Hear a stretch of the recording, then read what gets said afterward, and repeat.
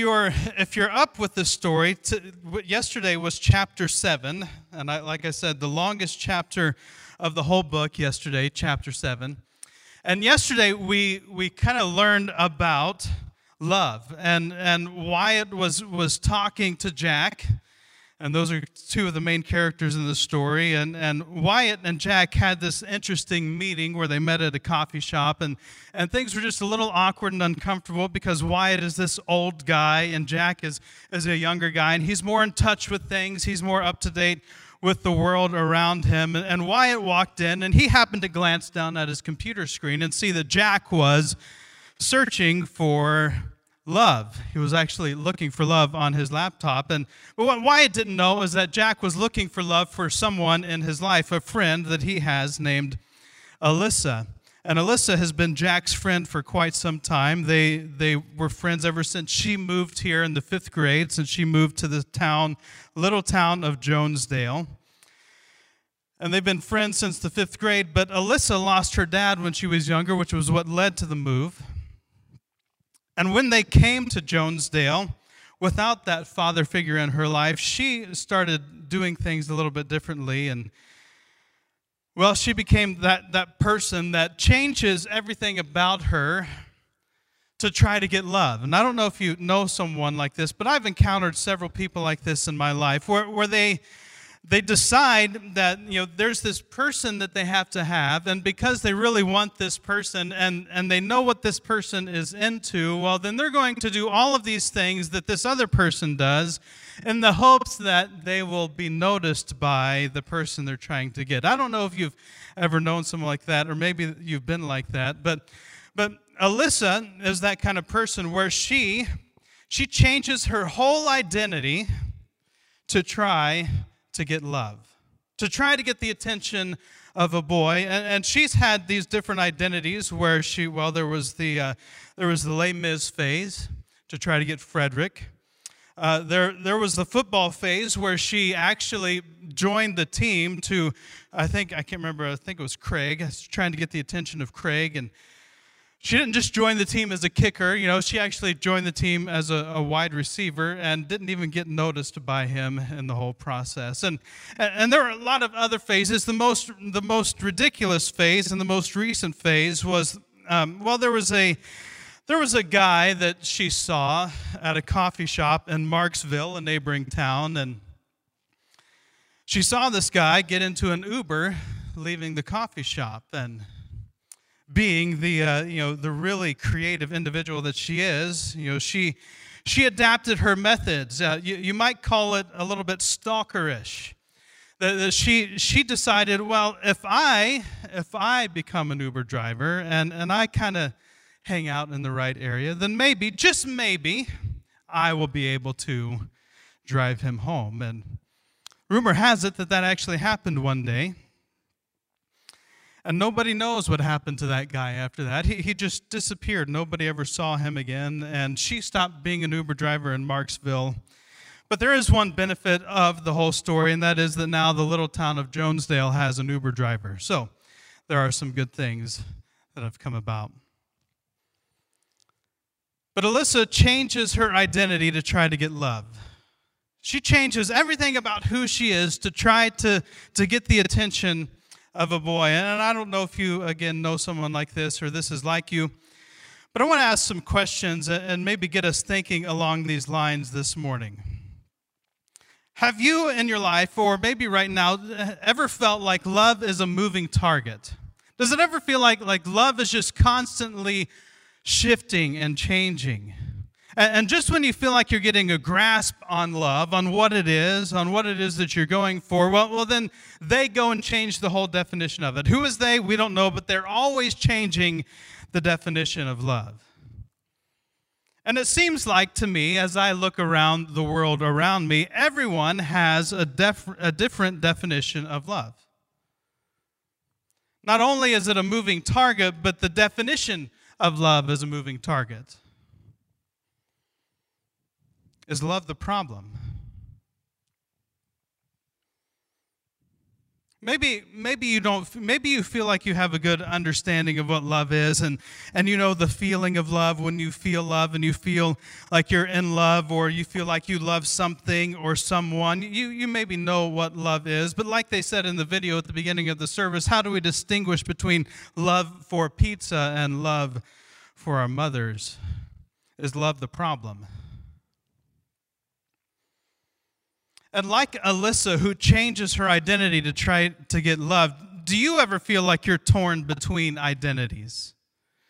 I mean, a big popular idea that we have in our world today is the idea of compartmentalization, where we compartmentalize parts of our life. And in this one area, we're this person and this identity. In this area, we're another person. So we have our work persona, and we have our home persona, and we have our Facebook persona, which looks nothing like any of the other personas. And we have the persona when we're out with this group of friends, and the persona when we're out with this group of friends. Do you ever feel like you're torn between identities? Is there a tension? Is there a tension between who you are and who you wish you were?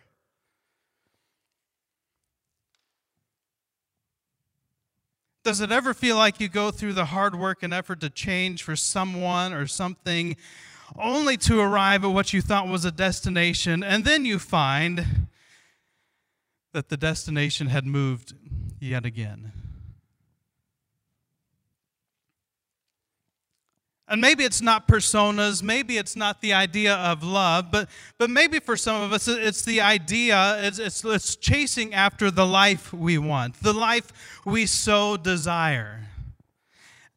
And for this season, this is the life that we desire. And during this season, we're going to become this person to try to get this life that we're chasing after.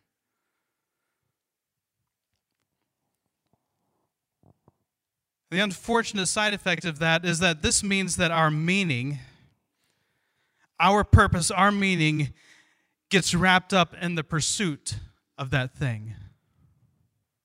Our meaning, our purpose, our reason for existence gets wrapped up in this thing that we are chasing so hard after, that we're looking to give us meaning. And so we seek things that we think will give us pleasure. We seek things that we think will give us purpose.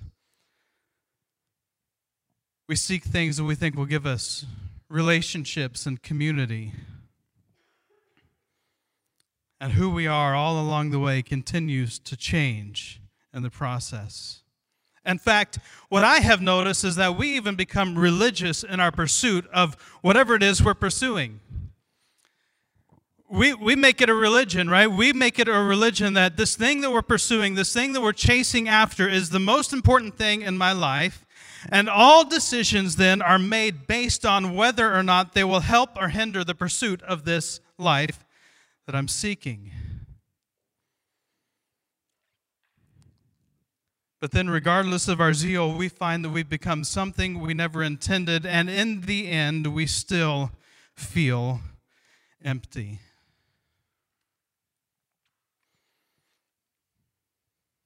What is love? Is love the problem? Could it be that the reason love is a moving target is because we're hunting other hunters?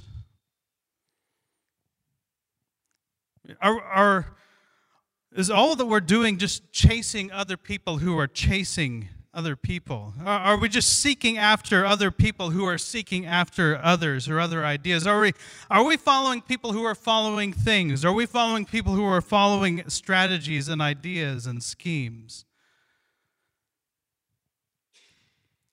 Maybe the reason that love is a moving target is because we're chasing the hunters, chasing the seekers. I wonder if we really allow ourselves to wrestle with this idea, this concept of love, do we really know what love is? See, when you hear a story about someone like Alyssa, and you've got someone in your life like Alyssa, and you watch them and you observe them in their life, and you observe them making all of these changes and adaptations to try to earn the approval of somebody, it's easy for us to judge. But really, if we think about it, if we get down to the core of it, really, we're all Alyssa. In some way, in some shape, in some part of our lives, we have been adapting ourselves to try to get something, to try to find acceptance, to try to find meaning, searching for pleasure.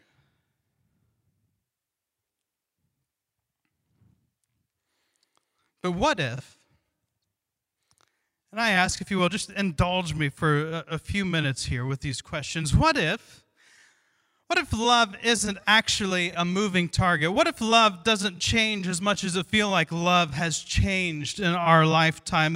That where it has morphed and gone in all of these different directions, what if it's not really a moving target? What if love is what it has always been? We've just lost sight of it. Or maybe we didn't even really know it in the first place. I don't know if you know this, but I know this about myself, and I'll confess this, but I have this innate way of making everything in life about me.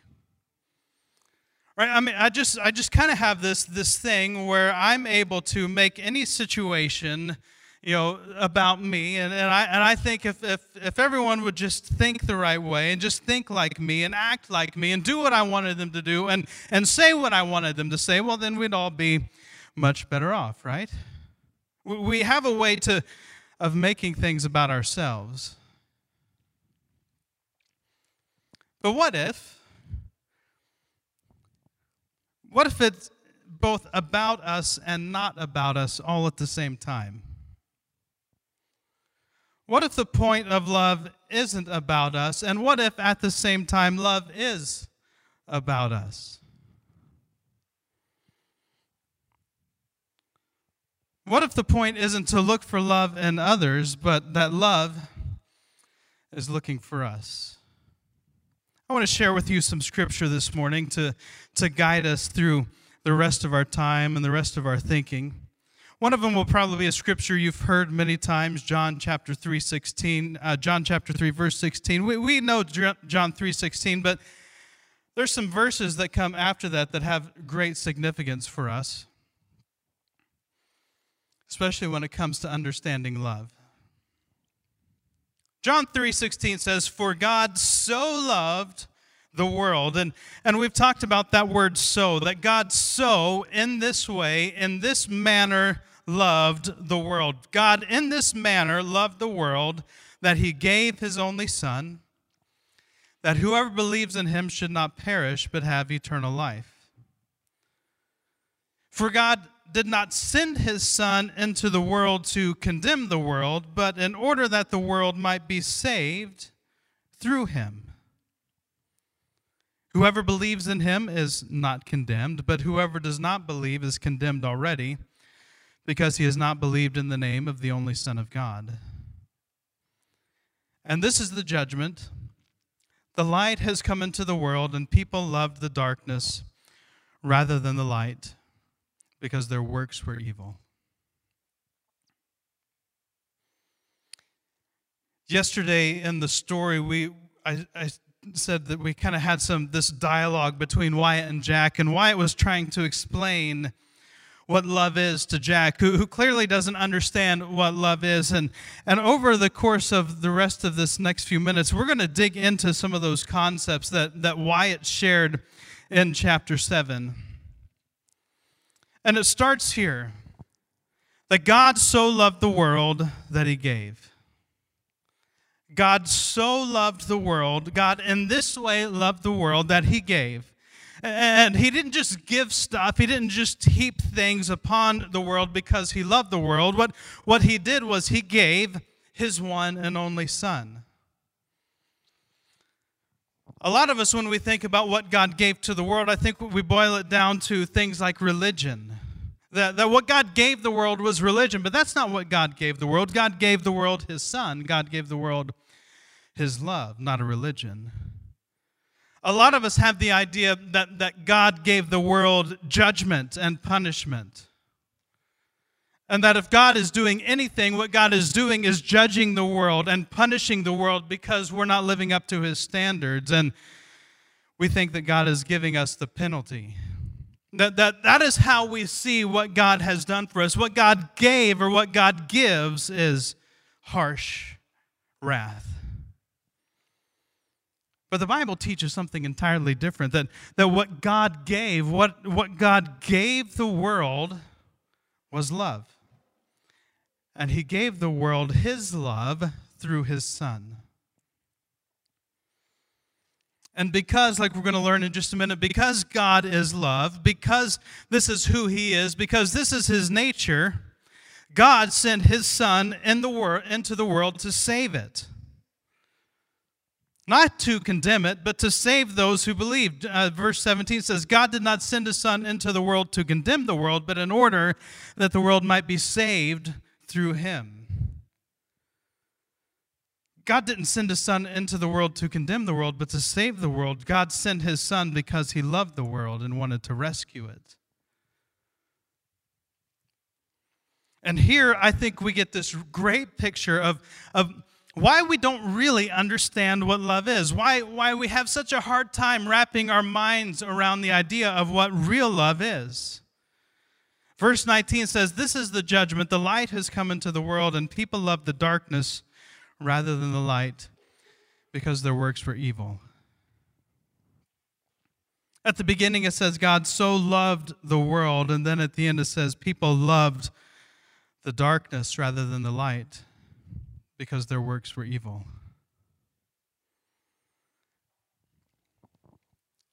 The reason we don't really understand love, the reason we don't really grasp the idea of what love is, what God's idea, what God's design for love is because we're in love with the darkness. We're in love with the world's idea of love. We're in love with our personal idea of love. We're in love with the pleasures and the things that we feel because of love. And so the reason we don't know what love is because we've loved something else, ourselves.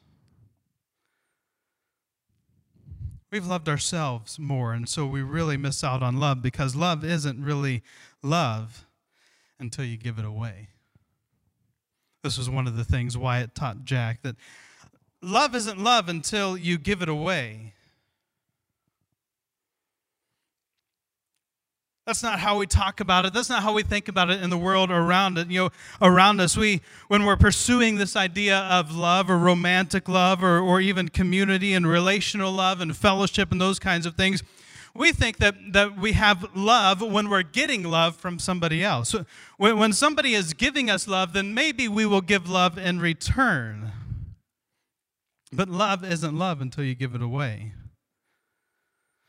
And it would be easy to make a judgment and say that God just gave his love to get us, that he was giving to get. But what these verses would tell us is that God was not giving to get, God was giving to save. God did not give to get, God gave to save.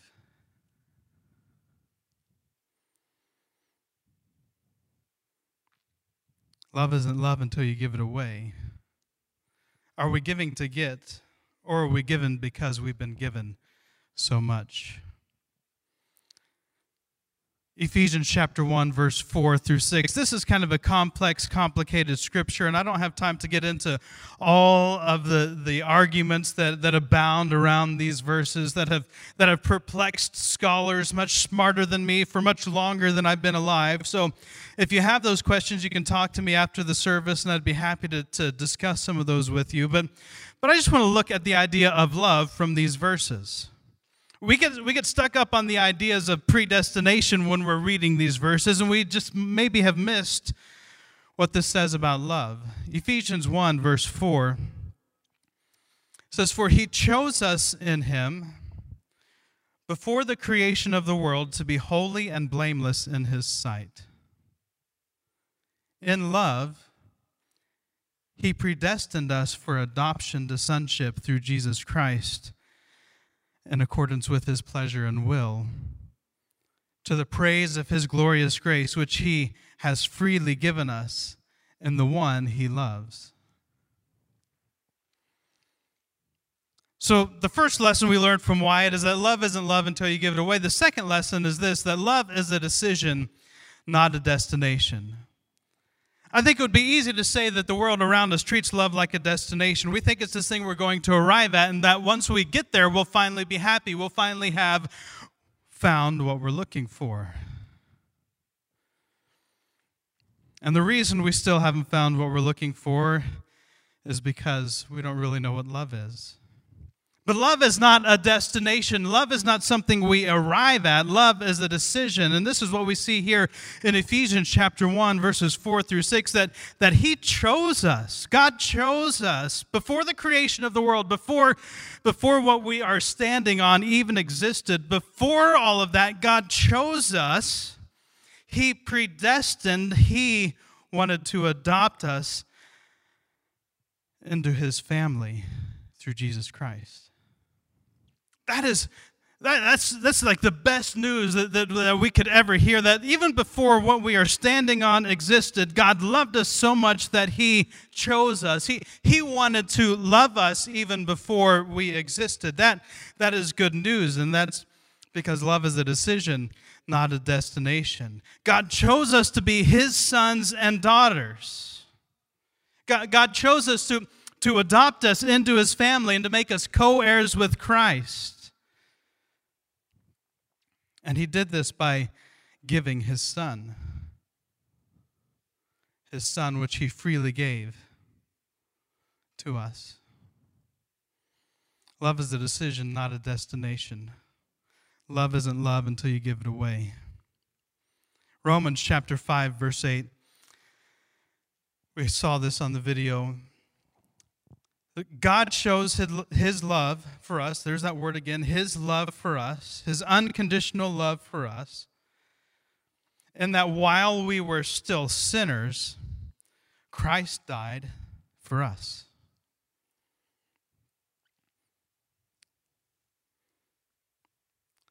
See, God's love for us did not require us to change first in order to be worthy of it. God's love did not have an expectation that it laid out that you have to do these things in order to be worthy of my love. In order to receive my love, I need to see that you have done X, Y, and Z. And that is how so many in the world think about God's love, is that you can only be loved by God when you have done the things that He has said that you have to do. But what this teaches is that He loved us even when we were in the condition where we were rebelling against God, when we were giving God the finger and saying, I don't need you, I can do this on my own. Christ came and died for us. We were ungodly, we were rebellious, we were our own gods. And God shows His love for us that while we were sinners, He did not require us to change in order to be worthy of His love. He sent His Son to die for us. Going back to John 3:16, while we were still in love with the darkness, God sent the light. While we were still embracing the darkness and infatuated with the darkness and wrapped up in the ideas that this world sells us on love, God actually loved us enough to send His Son, who is the light, which is the opposite of darkness, to send His Son, the light, into the world to love us and to die for us. Even though we had racked up this amazing debt, God didn't even require us to pay that debt back in order to be loved. Isn't that amazing that we had racked up a debt, that we had incurred this debt because of our sin, because of our rebellion against God, because we wanted to do things our way, and yet still Christ died for us while we were sinners, while we were rebelling, while we were embracing the darkness, while we were in love with ourselves and making everything about us. Christ died for us. That's because true love sacrifices itself for the betterment of others. True love sacrifices itself for the betterment of others. It doesn't look to others to sacrifice for me and to give up for me. What true love does is that it sacrifices itself.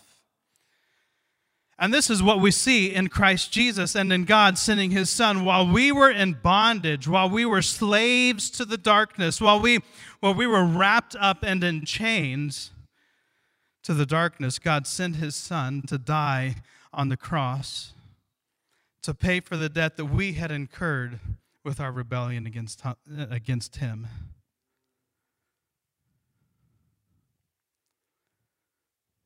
This is what love is. This is love. Jesus sacrificing himself for us.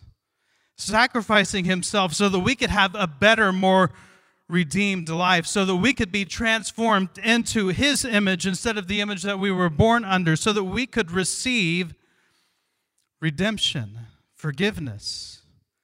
This is love.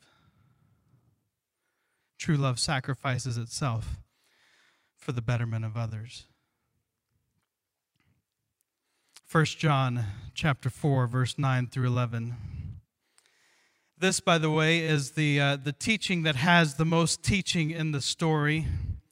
But it's one of those that we needed to to get right. We needed to understand and get established in this love so that we could really have the foundation to work from. But 1 John chapter 4, verse 9 through 11, this should hopefully sound familiar to some of us. It says, "In this, the love of God was made manifest among us, that God sent his only Son into the world so that we might live through him. In this is love, not that we have loved God, but that he loved us and sent his Son to be the propitiation for our sins, to pay the price for our sins, to stand in our place and pay what we needed to pay for our sins." Beloved, if God so loved us, we also ought to love one another. In this, the love of God was made manifest among us, present among us. This is what Christmas is all about, that God's love was made manifest. It was here in our presence. And the way that God loved us was by giving that Son, sending his only Son into the world, into the darkness, sending the light into the darkness, which is why Christmas is the season of light, sending his Son into the darkness, his only Son, and he sent his Son to pay the debt that we had racked up for our love of the darkness. And that's why I was asking at the beginning, love is one of those things that it's not really about us, but it is about us. It's not about us and our idea of love and getting love what we want for ourselves, the kind of love that we hope to find for ourselves. It's not about us, but at the same time, it is about us, that God sent his Son into the world because he loved us. See, it's not about us being able to love God or others in a way that makes us worthy. This is where I think a lot of us get hung up. So we think we have to love God in a way that makes us worthy of receiving God's love, or we have to love others. We have to love the people around us in a way that makes us worthy of receiving their love. And this is the backwards way of love. It's not that we love to make ourselves worthy. That's not what it is. It's about God making us worthy through his Son. God sent his Son, and through his Son coming and dying for us and being raised to new life through the resurrection and ascending and sending the Holy Spirit, this is what love is. It's about God making us worthy through what his Son did. And now it's not about us trying to earn and prove our position with God, but it's just about receiving, not achieving. It's about receiving what God wants to give us through his Son. I think a lot of us, what we have done is we've played at this idea of love to try to get God's love. It's like, well, I think I'm going to love you just a little bit and just see what you do in return. I'm going to try to give you this and just see what happens. And I'm going to just give this area and that area, but not the whole thing. And we play at love to try to get God's love. But that's not how God designed it. He doesn't want us to play at love to try to earn his love. He just wants us to receive his love. But that's not where it ends. See, here at 6-8 Church, what we want to be is a people that are being transformed into the image of Christ. We don't want to just stay like we were. We don't want to just stay in the habits and patterns that kept us down for all of these years. We actually want to be transformed by the renewing of our mind. We want God's love to change us, to radically alter who we are, so that when those who don't know God's love see us, they see God's love, that they see God in us. We want to be transformed by love, and it's important that we understand that if we're going to be transformed by love, we become like what we love. We become like what we love. We see this here in the scripture. Because we have been loved in this way, because God loved us this way, well, then we will love one another in this way. Verse 11, Beloved, if God so loved us, if God in this way, in this manner loved us by sending his Son to die for us so that we wouldn't have to pay for the price of our sins, and if God loved us in this way, then we also ought to love one another in this way. So if we have our focus on God's love, if we are consumed with God's love, and we have all of our attention on God's love, not on our pursuits, not on our agendas, not on our identities, not on all the categories of our life that we really want to be focused on, but if we have as our sole pursuit God and his love for us, and we're focused on him and worshiping him and knowing him and loving him with all of our heart, our mind, our soul, and our strength, if we are obsessed and possessed by God's love, then we will become like God's love. And if we're becoming like God's love, then we will love one another like God loved us, because we become like what we love. We cannot be focused and obsessed with something without also being possessed by it and becoming it. Possessed in a good way, by the way, not like possessed with demons. Although, if you focus on that, you can get possessed by that too. But that's a different story for a different day. We become like what we love.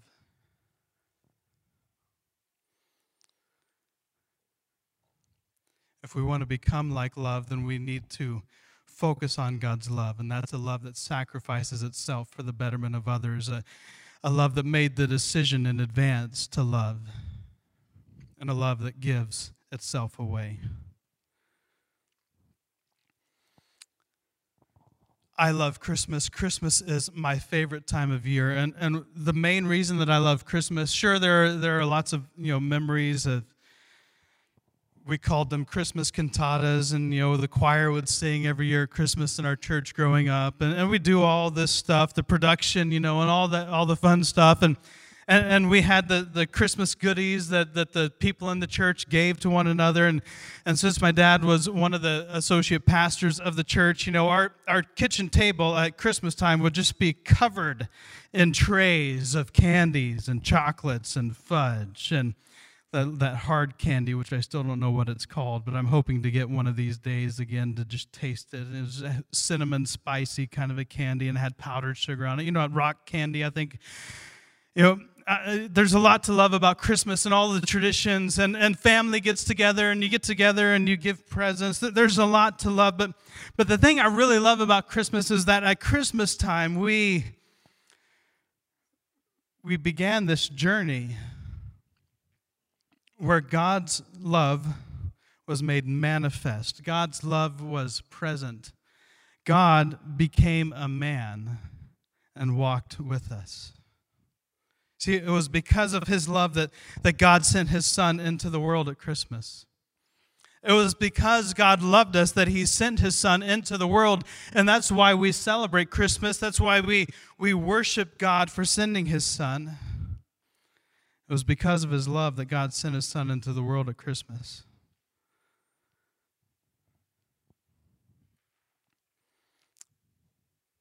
We become like what we love. Our identity reflects our focus. Whoever or whatever it is that we have become, it's because we've been focusing our attention on some things.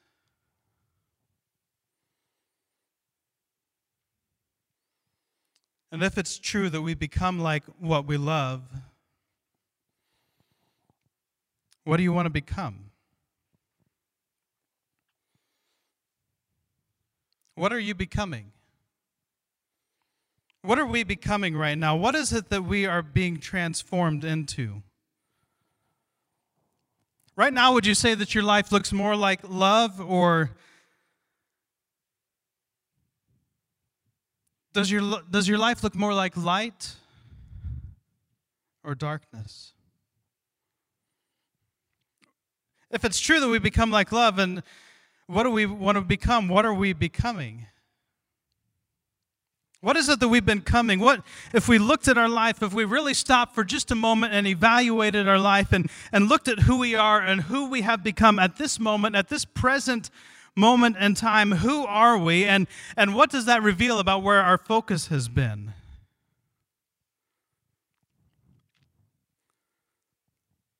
Because I would just make a guess that at the end of the day, what we would see is that our focus has been on things other than God's love.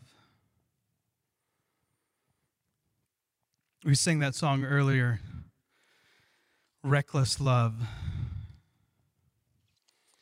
If it was up to us, we would never love the way God loved us.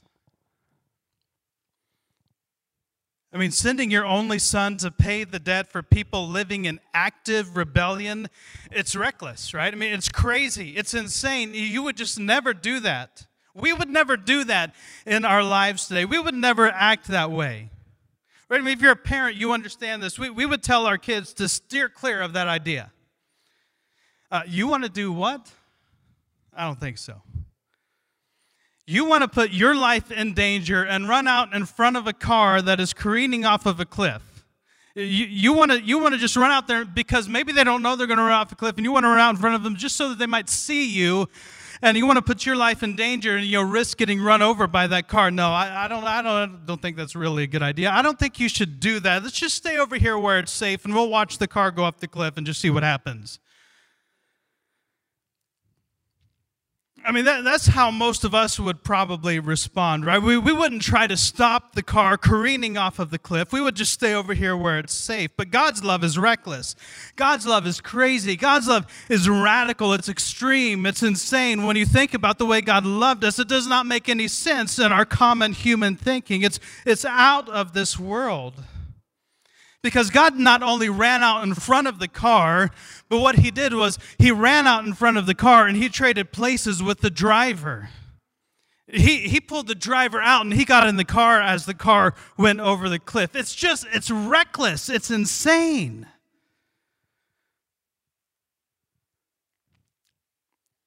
But true love sacrifices itself. True love pours itself out for others.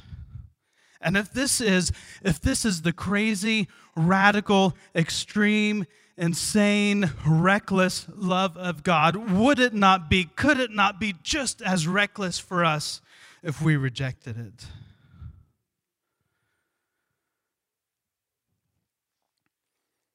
Would it not be the greatest, most grave error of our entire lives to reject such a radical love?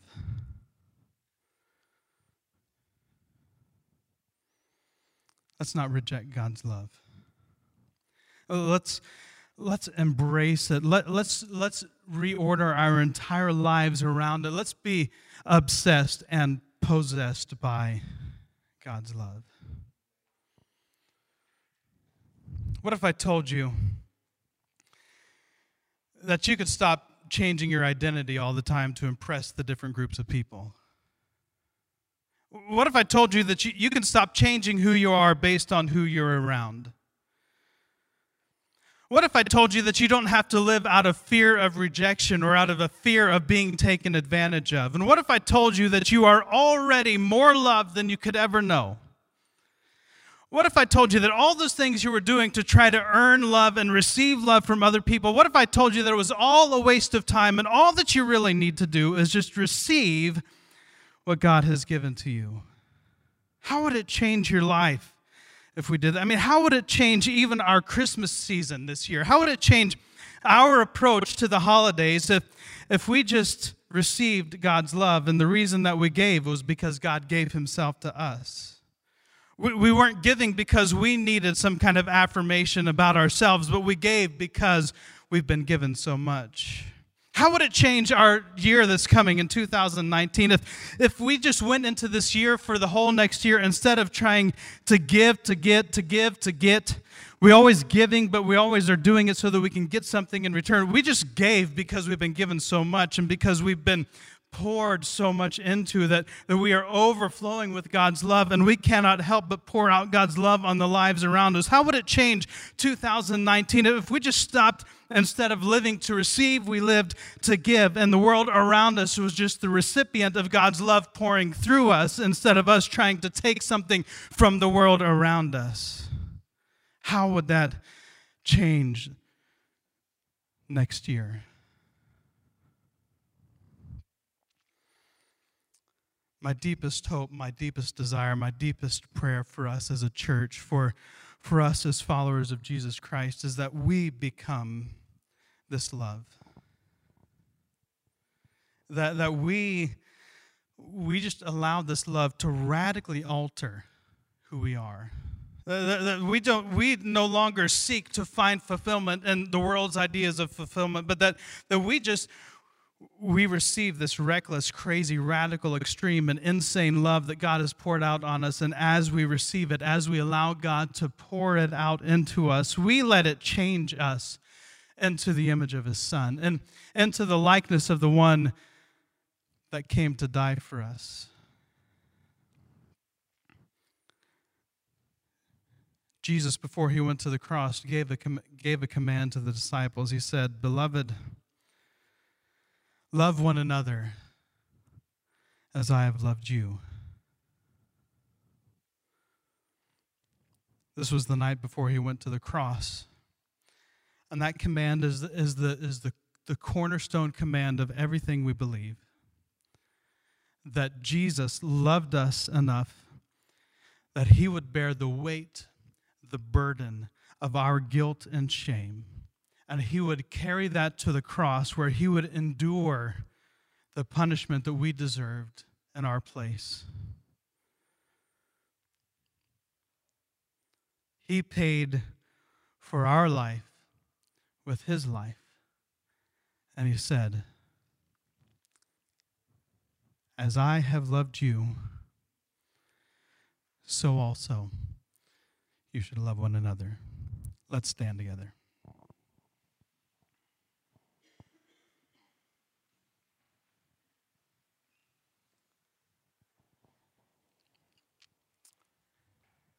In a few moments, we'll take communion here. It's on the altar this morning instead of on the side tables. You can still come up the same way you're used to coming up, and just go back down the center aisle.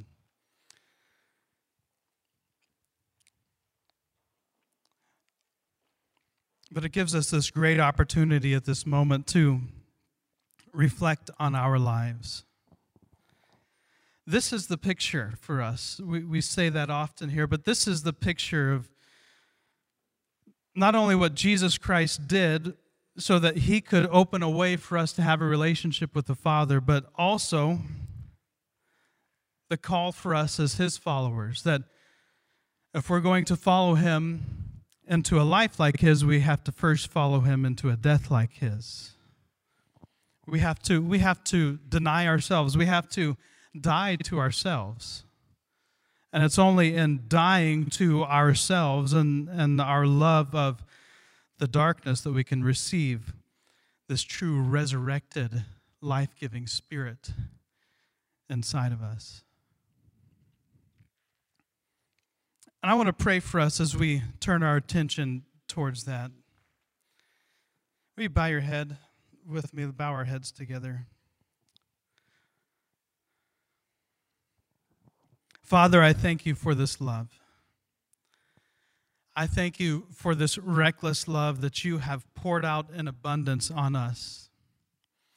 That You have lavished us with love. That you just poured it out in a reckless fashion and has just heaped it on us.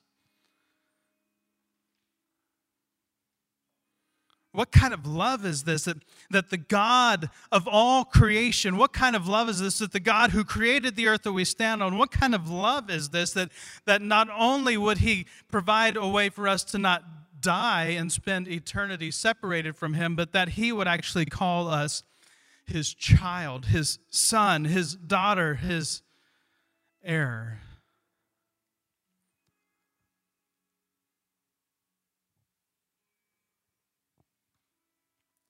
Father, I pray if we're struggling this morning with love, if we're struggling with the idea of love, not really satisfied with our lives at the moment, I pray that you would turn the focus and attention not only of our minds, but of our hearts and our souls.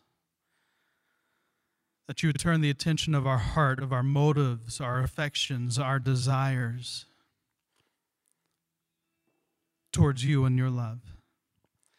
That you would turn our soul, our identity, what makes us who we are, that you would help us to turn that away from our inward focus on ourselves and turn it towards you, that in looking at you, we may receive the true reflection of your Son, Jesus Christ, that as we look at you, we may find you reflected in us. And that in our minds would be consumed with the thought of God's love, and that we would find ourselves dwelling and dwelling and dwelling on this love. Father, help us to be so focused on it, so obsessed with your love that we cannot help but become like it. And if there's anything in our life, Father, this morning, if there's anything that we have become as we sit here in this moment and as you search our hearts and as you do the work of coming into our lives and convicting us of those areas of sin where we have replaced you with something else, if there's anything in us right now, Father, I pray, not only would you bring it up, but God, I ask that you give us the courage and the boldness to get rid of it, to stop going to that source, going to that spring to find our sustenance, but that we would start to go to you, the spring of eternal water, the spring of eternal life. That we would find who we are, our identity, and your love. In Jesus' name I pray. Amen.